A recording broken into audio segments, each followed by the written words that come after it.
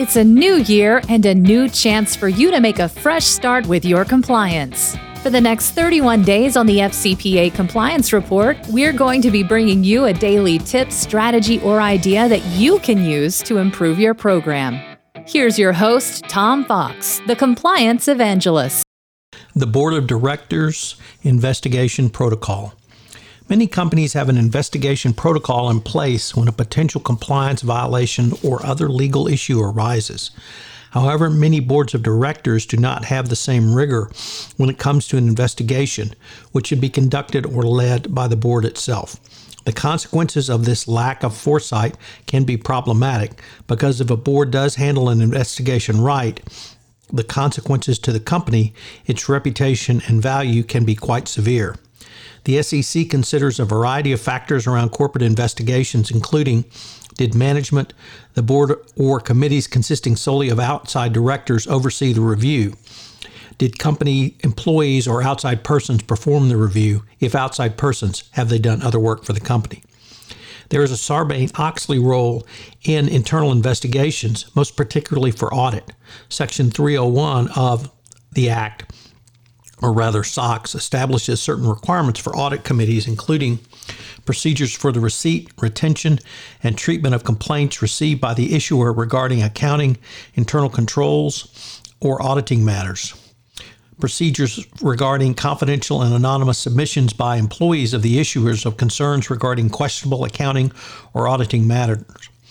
3. Authority to engage independent counsel and other advisors as it determines necessary to carry out its duties. 4.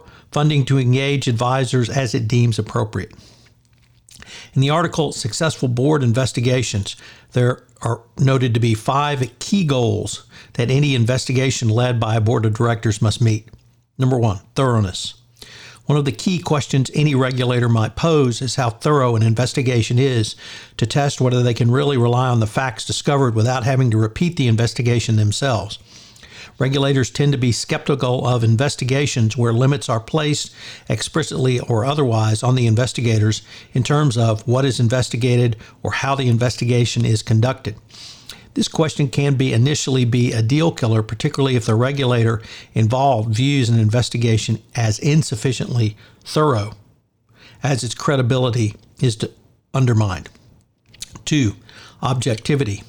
An insufficiently objective investigation will be viewed by outsiders as inadequate or deficient. The same must be had with the investigators themselves. If a company uses regular outside counsel, it may be viewed with some askance, particularly if the client is a high-volume client of the law firm involved, either in dollar amounts or the number of matters handled by the firm. 3. Accuracy. In any part of a best practices compliance program, the 3 most important things are document, document, document. This means that the factual findings of an investigation must be well supported. Otherwise, the investigation opens itself up to skeptical prosecutors and regulators, and the government will just go ahead and conduct its own investigation. This is never good, and your company may well lose what little credibility and goodwill that it may have engendered by self-reporting or self-investigating. 4. Timeliness. Certainly in the world of FCPA enforcement, an internal investigation should be done quickly. This has become even more necessary with a tight deadline set under the Dodd-Frank whistleblower provisions and the new mandate for whistleblowers to report to the SEC to receive protection from retaliation. But there are other considerations for a public company, such as impending SEC quarterly or annual report that may need to be deferred absent a timely resolution of the matter. Lastly, the DOJ or SEC may view delaying an investigation simply as part of document spoliation. 5. Credibility. One of the realities of any investigation is that a board of directors-led investigation is reviewed after the fact, but not only by skeptical third parties, but sometimes years after the initial events and investigation. So there's not only an opportunity for Monday morning quarterbacking, but quite a bit of post-event analysis. Any board of directors-led investigation must be perceived as credible as to what was done, how it was done, who did it, and otherwise the board's work will all be for naught.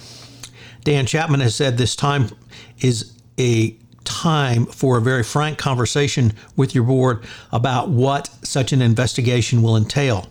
Costs must be adequately discussed to set proper expectations. These include both direct costs and, more importantly, indirect costs. The biggest cost to a company during an investigation is the diversion of management resources. Everything stops to focus on the investigation. The indirect costs come from largely the time commitment of senior management. If senior management has to commit 20% of their time to the investigation, that's 20% that's not going to revenue-generating, shareholder value protecting activities. Finally, Jonathan Marks has noted after the notification of serious allegations, a board should take the following steps.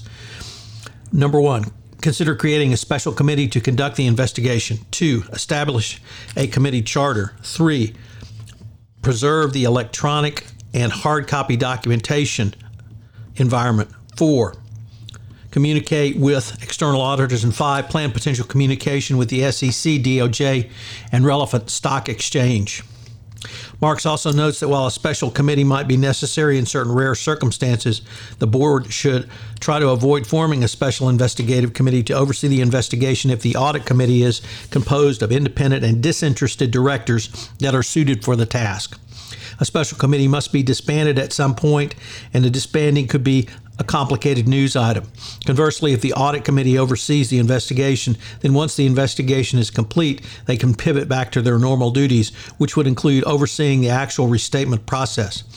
Investigations overseen by an audit committee also benefit from positive relationship with the committee chair, usually an audit partner.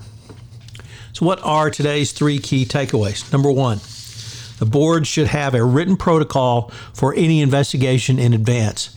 After you're notified of a potentially bet the company piece of news is not something, a time you want to create one. 2, any investigation must be both critical and credible and objective. And 3, the investigation must be thorough, but the board can be cost effective in its investigation going forward. This is Tom Fox. I hope you will enjoy this month's offering on hotlines and investigations. 31 days to a more effective compliance program. If I could ask you to do so, would you pass on to at least one person this podcast series on the nuts and bolts of compliance as I'm trying to expand my audience base for 31 days to a more effective compliance program. I hope you'll join me again tomorrow where I take up another topic in innovation in compliance. Thanks again for listening. 31 Days to a More Effective Compliance Program is a production of the Compliance Podcast Network. This podcast is a part of the C-Suite Radio Network. For more top business podcasts, visit c-suiteradio.com.